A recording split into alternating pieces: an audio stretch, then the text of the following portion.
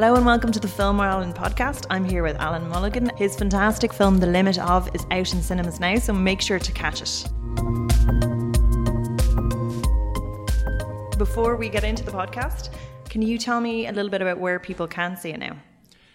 It's 3 weeks out now, so It's still in Mayo Movie World. Very impressive though, to have a nice long It's amazing, release, yeah. For an independent film, as they say, Yeah. it's a very difficult thing to get past the first week even. So, and then in Dublin, Savoy Cinema are keeping it.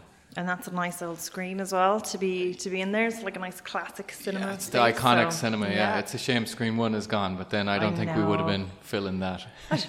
You never know. Yeah. If it was there, we would have. Okay, so first of all, I know we had chats there through Film Ireland. I checked it up in December 2017. Wow. Yeah, so that was the last time, and I was chatting to yourself and Lawrence. Yeah. Yeah. The lead in the film. Yeah. Yeah. So he's like, so much time has passed, and then even between himself and Sarah, the two have gone on since your film. So that the launch pad to do amazing things, phenomenal stuff. It seems to have been the breakthrough for them. Like Sarah got nominated for the IFTA, and now there's lots of doors opening for her at the moment. Brilliant. And then Lawrence has been in Vikings. He's been in Game of Thrones. He was in Can't Cope, Won't Cope, Rebellion and RT. He's been in so much, really. Like since I cast him, when we cast him that time, he was in The Factory at the time, which is now Bow Street. Yeah. So he hadn't been in anything at the time, and just to see, it'd be very hard to afford Lawrence now. Oh, I'd say that. It sounds like, the amount of things he's had on his plate since then, how would you even fit him into his schedule? I know, It'd be like, you get it like from 12:30 at night until, 4:30 on a Tuesday in 4 months' time. That's your only time you have to shoot. You'll have to write a really small role. Yeah. And be talking to his agent. And it'd be like, oh, he's not available. He's not available. So the last time we spoke, you were talking about the writing process, and you mentioned that this took you 18 months to write. Yeah, in total, from the conception, I guess, of the idea. I was working in banking at the time, so I started working the script from there and writing it in my office and writing it in the evenings and at weekends. So I guess it probably, writers will hate me saying this, but it could have been written quicker. Yeah. But just balancing another career, which what most people were do at the time when they're writing a feature. Yeah. But then I did leave work once I had kind of a first draft, and then it was kind of 6 months from there. Then I finished it. Brilliant. And how difficult was it to manage that in your schedule with writing? Because if you have a kind of pretty taxing full-time job. Yeah, like it's only when I left work that I realised just how difficult it is. But I knew that I wasn't going to get it finished properly without leaving work, because you were writing during work, so you'd do a meeting and then you'd go, right, I have an hour to spare in work, and you take it out and you just start, and you're daydreaming about it. And I'm sure any writers out there will see, you just daydream all the time, like the characters are in your head no matter where you're going. But then having to change your mindset, and in finance I had to use my mind, I guess, or your brain, so it was a very mind-orientated job, so you'd have to shift and concentrate on work for a while, and then trying to shift back into the characters again was becoming very difficult for me. And it's my first time writing a feature, so I guess that would be the most difficult part. Creating a character like James, and it's such an internal character, how do you kind of structure him? Was he always fully formed when you were writing it, or was he someone that kind of came together as you were putting it together, or is he based on someone you know? There's bits of all of that in it, but he came formed to a certain extent. I didn't want him to be, he was never going to tell people what he was thinking, and you were never going to know what he was going to do next, because from my experience in reality, in that you don't go around telling people how you're feeling, and you don't go around telling people what you're going to do next, especially if you're going to screw the banks over. And especially he's a kind of very masculine character in a kind of what's perceived to be quite a masculine realm. That it's that kind of verboseness isn't necessarily promoted in that either. So he's almost a bit of a cowboy in his own way. Yeah, a little bit stoic. Yeah, a little bit. And even it's like that with the mother-son relationship. he's not telling his mother how much he loves her. Yeah. He's not saying what he's doing to show he loves her. He's just doing it. And same with the love interest, the strange love interest in the film.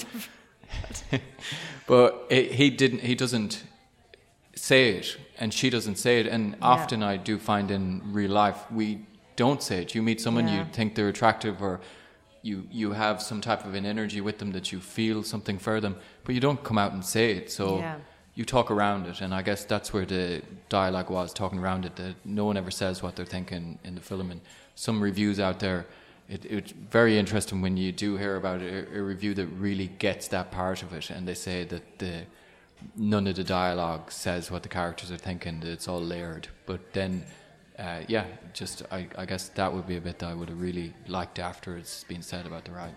Yeah, and getting to watch it in cinemas around the time in 2017 when we last spoke was pretty impressive enough. I know you had a very positive reaction then, but what's it been like now, like watching it go out to the world? Like, you've birthed it fully now, and it's its own beast. Like, I couldn't go by a bus without seeing it. Like, I was like, wow. Yeah, it was impressive. Like, I remember I was on my way to Savoy for a meeting about the premiere that RT were hosting, and I was walking down O'Connell Street, and I just landed into Dublin. And as I was walking up, which is cool enough to be walking up for that meeting, and then this bus goes by me, and I was like trying to grab my phone out in time to take a photo of it. And I wouldn't be a big picture person, but I could not try grab photos. It's very Carrie Bradshaw moment as well. Maybe. Yeah. I wouldn't have associated myself with her, but But I think the reaction from film festivals was phenomenal. There was 3 or 4 in particular where there was like stand ovations, or it was just such a warm reception, and people really got it, and that was really exciting. But then but there's also a lot of rejection in the film festival world, because you don't have any. You're totally unknown, so you're submitting, like I'm sure lots of people listening to this will be doing. You're submitting with thousands of other films. Like, the chances are of you getting picked is a lottery. Like, so the fact that we were picked for festivals was just a dream come true. But believe me, there was lots of moments where I was going, "Oh crap! Like this, what have I done? It's not. Why is this not working?" But then you meet someone who knows someone, and they put in a call for them to look at the film. Next thing, they think it's the best film they've ever seen. But that's funny. If I didn't get a call put in by someone, which was all my networking, and that's what a lot of time was put into. And then for it to go out to the public has been way more interesting for me, because the feedback is much better. Like, it's because they don't care who you are. Yeah. I find that so interesting. Like, people crying to you, or sending emails over Facebook that I don't know, like telling me how amazing the film or how it affected them or how they related to it in certain ways. Where it seems sometimes, I guess, when you're unknown, it's hard for people in the film industry to take the time to appreciate what's done, because in their eyes it's a smaller film, which I'm sure, fingers crossed, if we all keep moving up, that's probably the way our mindset would go as well, because you're just busy.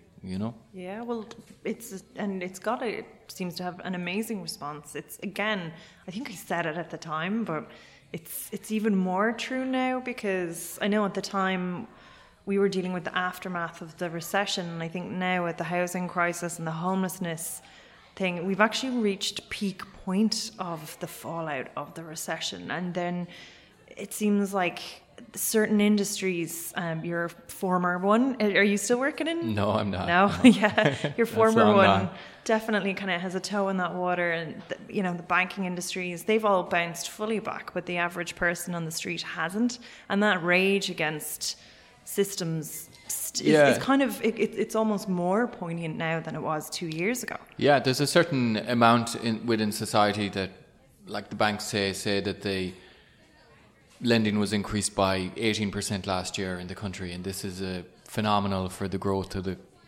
GDP. And then that the banks had 1.25 billion those profits last year, and they pay 2% tax on them, but they're boasting that the country's booming now. And I'm like, it's up 18% in lending. That just means all I'm looking at is all my friends going into 300 grand of debt for the next 30 years. And I'm going, that's not really booming. They're also the people who can afford 300 grand of debt. If you look at the average industrial wage, it's said to be, and it isn't, because people have artificially high salaries now in the financing and the tech industry.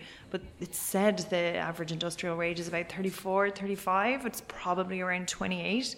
You can't get a 300 grand mortgage. No, not at 28. all. Not at Where all. do you live? You have to pay, and what's deeply ironic is you have to pay more because Vulture Fund people own all the rental properties in Dublin, and they're charging like $2,000 for like a box. Yeah, you know, and you're it's almost like you're held to ransom. But that goes back to the film title. I really find that very interesting. It was actually Tim Palmer, the producer of Into the West and Patrick's Day, that came on board, and we had called it Lead Us Not at the time, but I wasn't really happy with it, and Tim brought it up and said, you know, can we change the title? And I was like, well, if you can come up with something better. And then the limit of came up with because of the limit of control, the limit of greed, you know, the limit of responsibility. Because the limit of what people can take as well. And I think it's definitely, you know, the average person who's being pushed to the edge, and that really is hard. And that was the initial idea for the script, was a man who gets pushed to the edge that's going to break the rules of society, and you'll still empathise with him. And that was the whole idea of the initial start of the film, before he was a banker, before he was anything. Because I just did feel like society does put limits on us in so many ways, but also so does our emotions, like the limit of our anger, the limit of our desires. I think we're limited by everything and how we react to things. You know, if you're jealous, you know, some people get jealous, then they do things that they shouldn't do. You know, you have desire for someone, you have an affair, you cheat, or, you know, these things are all limit us. And I guess there are weaknesses, but also society puts a lot of limits on us. And is very much so kind of setting things up that it's not necessarily providing the best paths for most holistic paths for people, because what's being cited is greed. Instagram, you want to look better, you want your life to look better on the outside, and it puts all this pressure on it, and it's all almost these systems that are set up that people are at the very bottom of, and they're pulled by and pushed by it and don't even necessarily realise how much so. Like, I mean, myself included, like, sure, I'd have my snap of my, you know, thing at my cocktail when I'm on holidays, and you don't realise, you know, this is actually all kind of playing into this facade that people put up. And again, it's not something that's created by us, and it's not something a that hierarchy. benefits us. Like, it's a power hierarchy, really. Like, and I think we all feed into it as humans in society. That's naturally the way we work, and we're all becoming very educated, so we're learning how everyone else is doing everything. But the top people are always in control, and they pass it down, and they give you so much power that you think that you're powerful in your own regard, but you're only powerful enough to live your simple little life that revolves around other people's lives. And then we're all on monthly payments for all our bills. We're all on being monitored on all the social media devices we're using. Like, there's a huge other debate in that, but there's not really much we can do, because it is progression, but at what cost, I guess.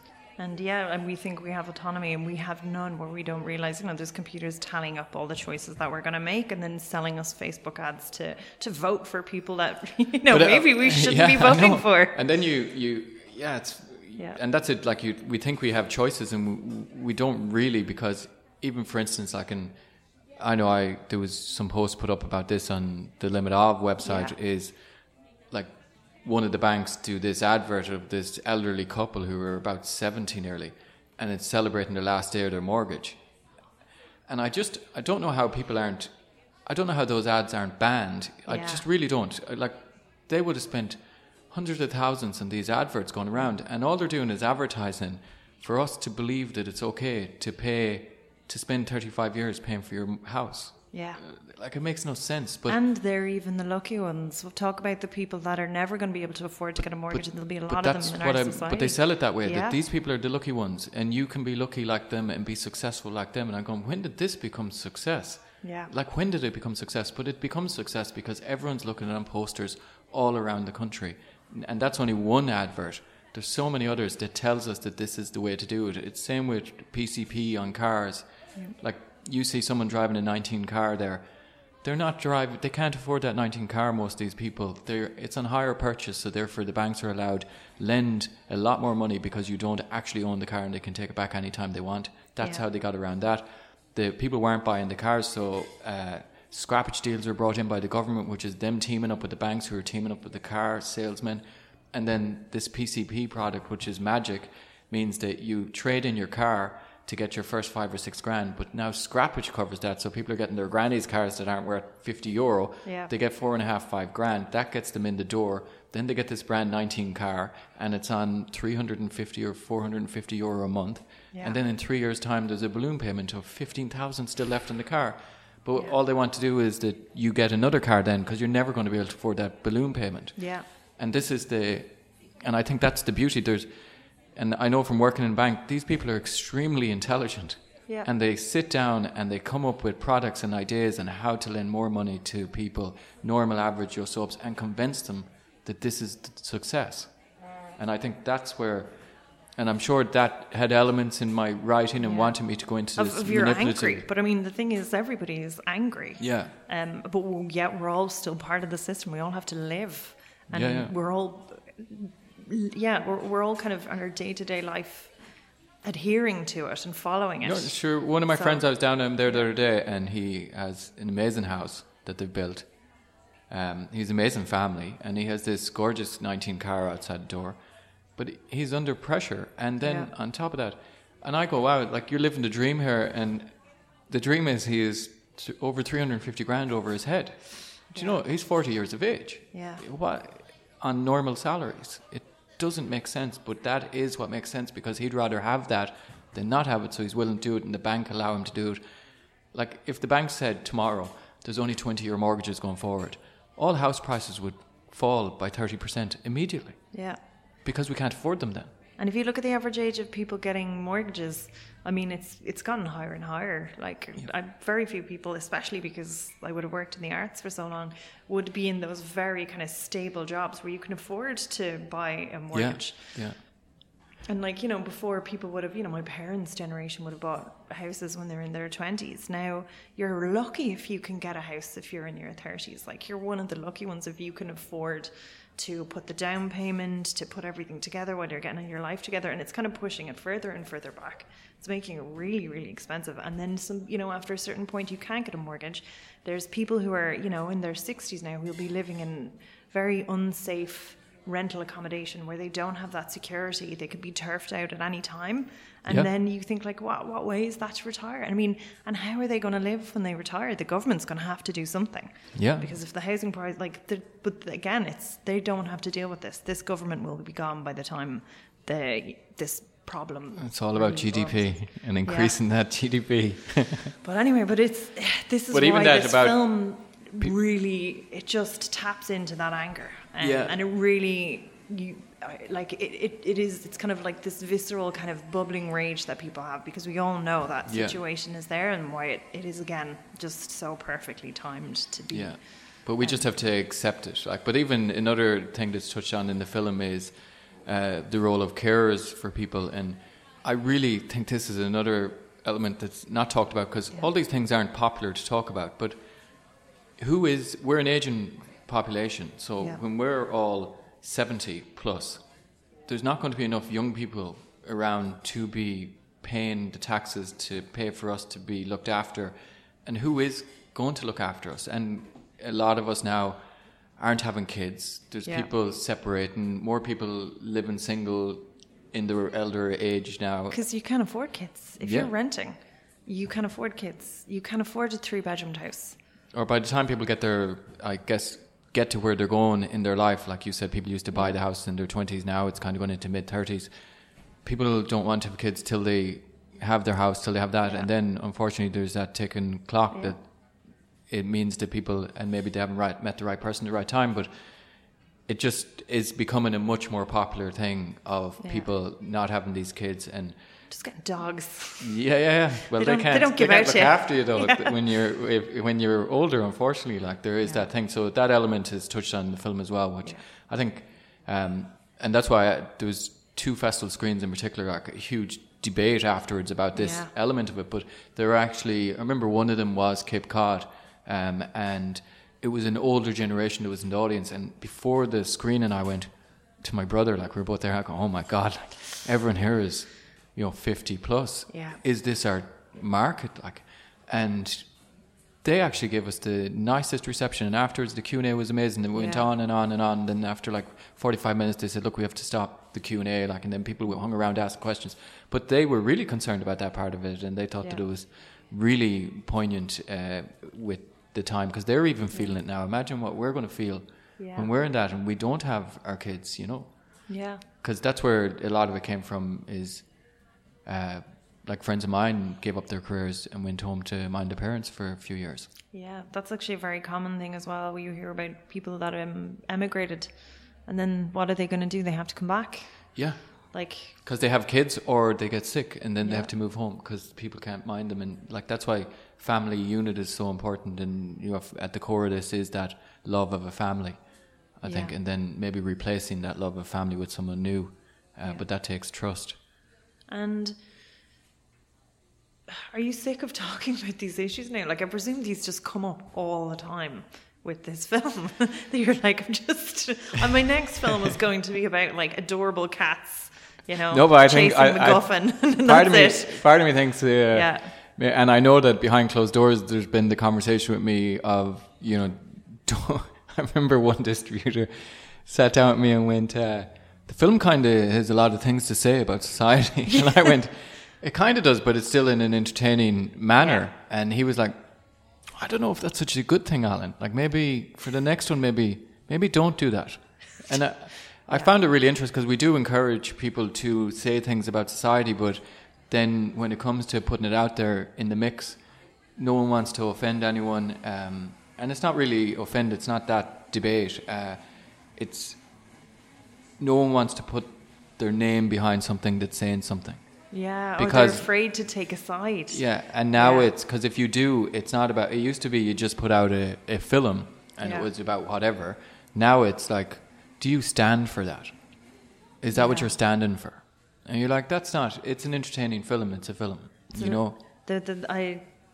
This conversation actually came up a lot about the pro-choice when the referendum was on, and there was like a certain amount of films came by. It's amazing films. It's hard to get funding for something of that theme when you're tackling with something like abortion, and B, people were anxious about, if you fund this film, is your production company going to be like, this is a political affiliate now, and might close certain doors? Or do you make a stand and you say, this is who you are? We had one company who was coming on, and their proposal was that they'll do everything, they'll put the money behind it, but they won't put their brand on it. Oh, yeah. Because of the content of the film.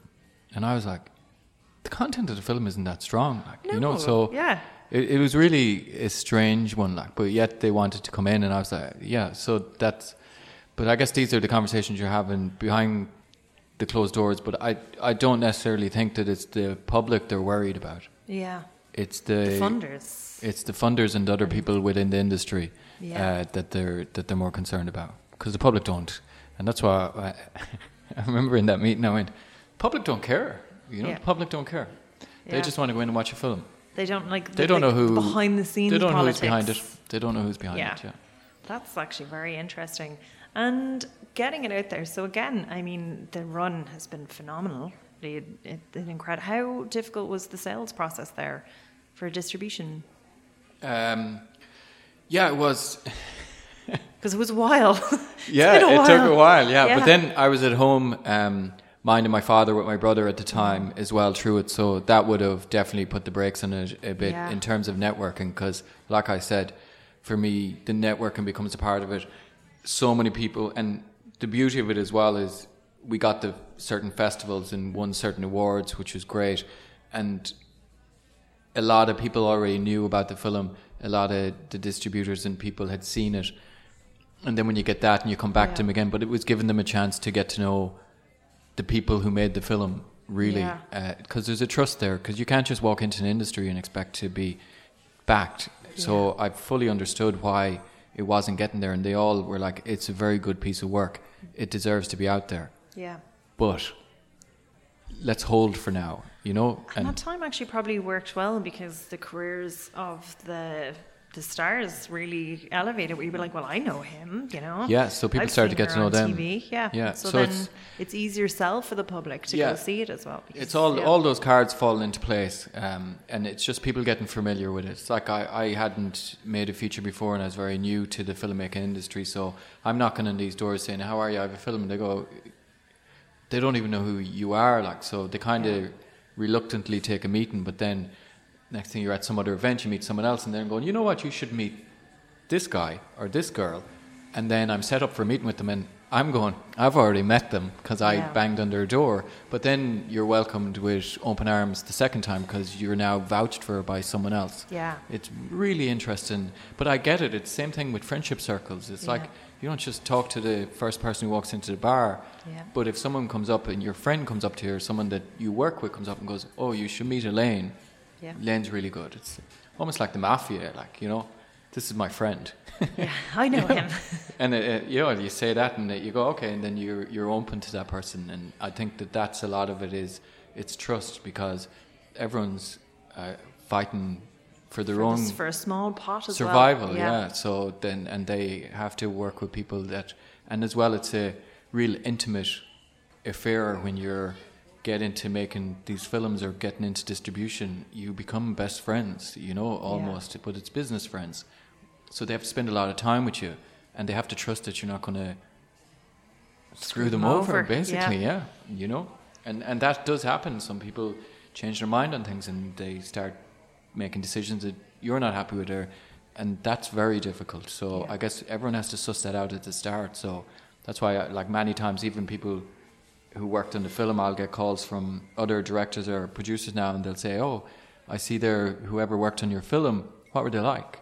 You know, and then I go, oh, they were amazing, or, you know, because they want to know, like, what were they like, because they're about to hire them for a 30-day shoot, or, well, no one gets 30 days here, but a 20-day shoot, and they don't want to hire someone that they think they might have problems with 10 days in. Yeah, and that's it. It's, again, it's such a high stress scenario being on a set. Like, I always feel everything that always goes wrong can, and then 10 other things on top of that. And you just have to be able to deal with it. And then when people start taking egos into the room, and those egos clash, it can be a fresh hell as well.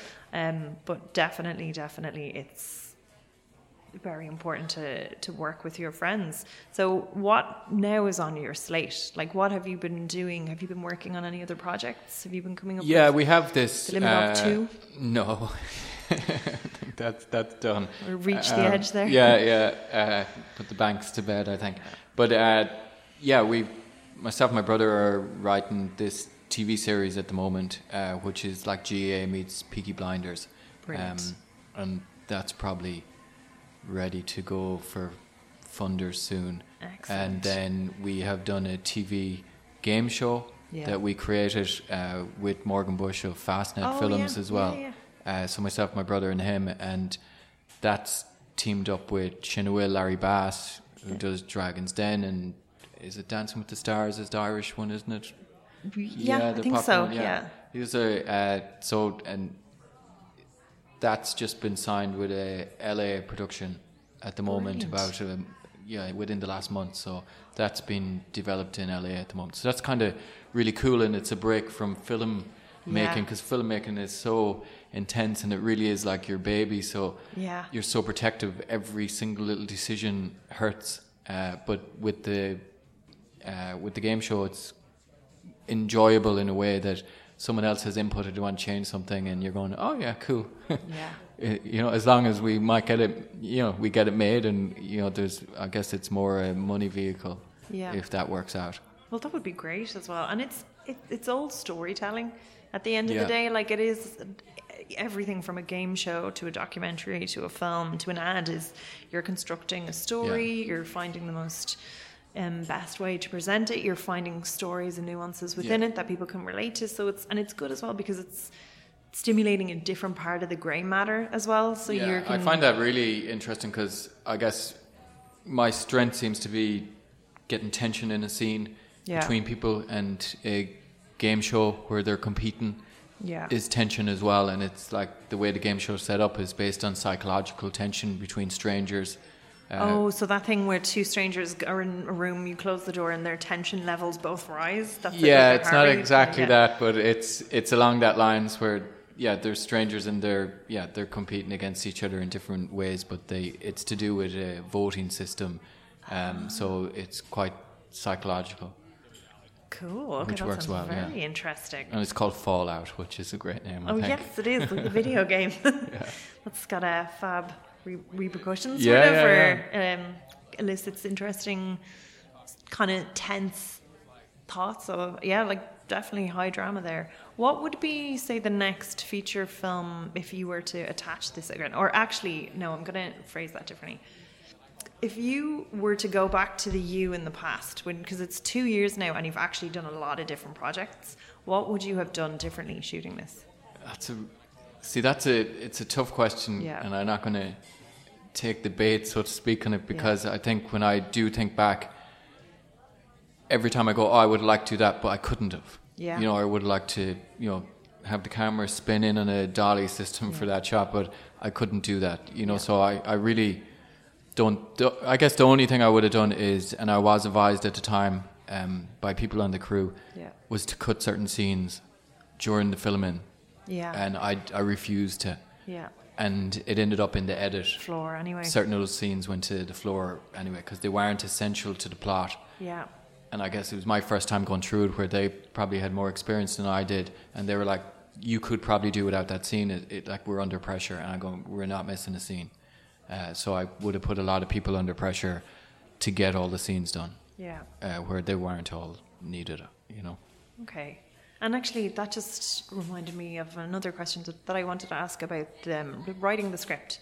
So when you were doing your drafts, did you have a partner that you could show it to, and then you would go back and edit it? Or was it something like you were like, this isn't right, I'm going to do it again, I'm going to do it again? Or would you get feedback from different sources? Yeah, I was lucky in the sense I was living on the quays there in town in an apartment. And I guess I'd left the bank then when I left the bank that time, so you're just sitting around an apartment, so it was really handy for coffees. And I would have had a friend that I met probably every day or every second day, and she was really good for just bouncing ideas off. So, or even, and obviously my brother was in particular the biggest one, because he was producing it, but I'd be on the phone to him, but you'd ring him at 12 o'clock at night and go, that scene here, what do you think of this? Or he'd do the same, he'd ring me and go, I was thinking what you could do with your line of dialogue to get out of that scene is this. So I would definitely very much bounce off people all the time. Like even, a few 5 minutes after I have an opening scene, have in my head, I can tell you it and we can get some feedback. But I'm very open to, as long as you're not giving away a big twist to certain people, I think that being open with people and talking about a scene is great to get feedback and see if they're intrigued, and if they're not intrigued, usually I go home and I change it. Because you were saying that about how yourself and Lauren the last time workshopped James in some ways, and how he kind of contributed to that character. So it's such a collaboration. Yeah. But it's interesting, especially when you revise so much. And that would be a nice thing actually, to go back to that other thing of doing something different as well. But then it's a time constraint. Is there were certain things on set where I had a certain way with Lawrence or with Sarah or with Ali or Sonia, and fair play to them, they would do it the way they'd work at whatever they do in their own heads to make it seem true. But then other times they'd want to do something their own way, and I'd give them one take, and a lot of times. And I remember with Lawrence, there's two things in particular that I remember filming and going, that's not going to make it in, the other way is better. And then in the edit, his two ways came in, and it was like, wow. It's amazing how different, because he was in the character. When you're looking in a room at a screen than when you're on set, and it's like, I don't know, there's just something different can happen, and it's amazing because he obviously had that. Well, I think actors just get into the character in a way at that time probably more than I'd be able to be into the character. So a certain thing I have in my head on the day doesn't play exactly true to the character's emotions in that scene, and that's where Lawrence or Sarah and these other amazing actors that we had would bring theirs to it. And so often that impressed isn't the word, but it did impress, but surprised me, I guess, because I would have had something so fixed in my head. And if you were to say pick 4 things that you learned while shooting that, what would they be?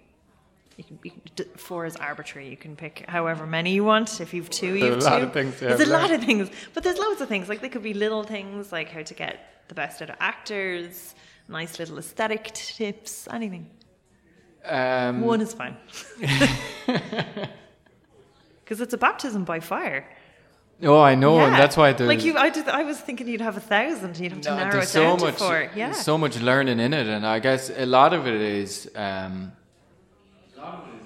with people, you know, and understanding their jobs and what they do and what they bring to the table, and that would have been difficult for me conveying my vision because it's my first time conveying vision of this size to people, and I probably would have struggled a little bit with that, but we got there in the end, but it was probably tougher than it needed to be.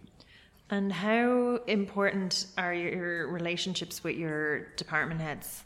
Oh, like you live or die by them, to be honest, like, you know, so if you don't have, and I would say, like, in particular, there's 5 or 6 heads that were on this film, and if one of them was gone, you're in trouble, you know, because you really do, like you said, it's problem after problem, and so many people on the set aren't, and I would say that's the biggest thing I learned is you keep the problems to yourself and the main group of people,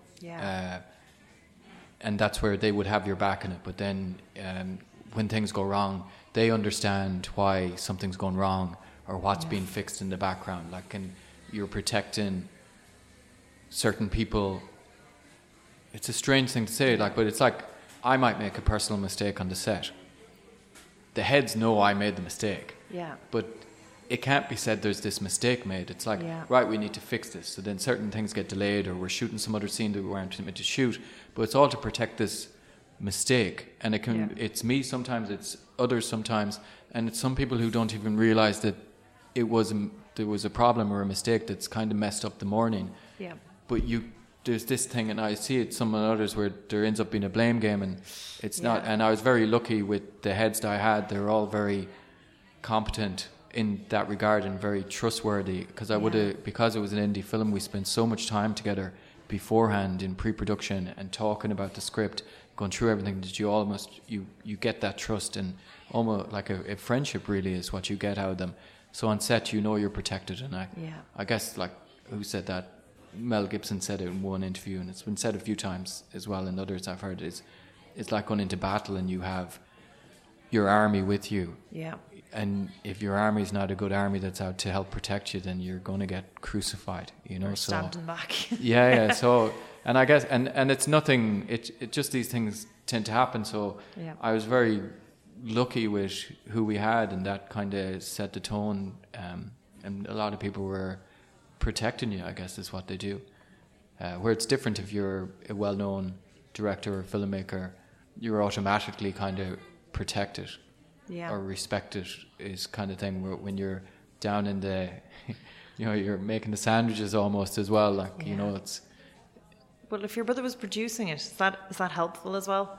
Yeah, because obviously you can have very frank conversations with him. I was going to say, you can be like, I need the money for this. I want explosions everywhere. But you have some, like, you have arguments, but you know that, and that was it's a big benefit even going forward now. I mean, him working together is, you can have extremely frank conversations, and it's never ever going to hurt our relationship. Yeah. Because at the end of the day, the two of us want to make films, and that's all we want to do. So there's the personal side of it isn't in it, because we grew up together, we know each other inside out, so we can get mad if you do something wrong, and or, you know, or if someone got the nicer ice cream. Yeah. Because your brother is. That's where the original friction started. Yeah. So we'd go at each other, and then 5 minutes later you're laughing, and it's fine again. But I guess you know, if you don't have that type of relationship, sometimes it can be difficult. That I see it can cause frictions. So thanks so much, Alan, for coming and chatting with us here in Film Ireland. Thank you so much.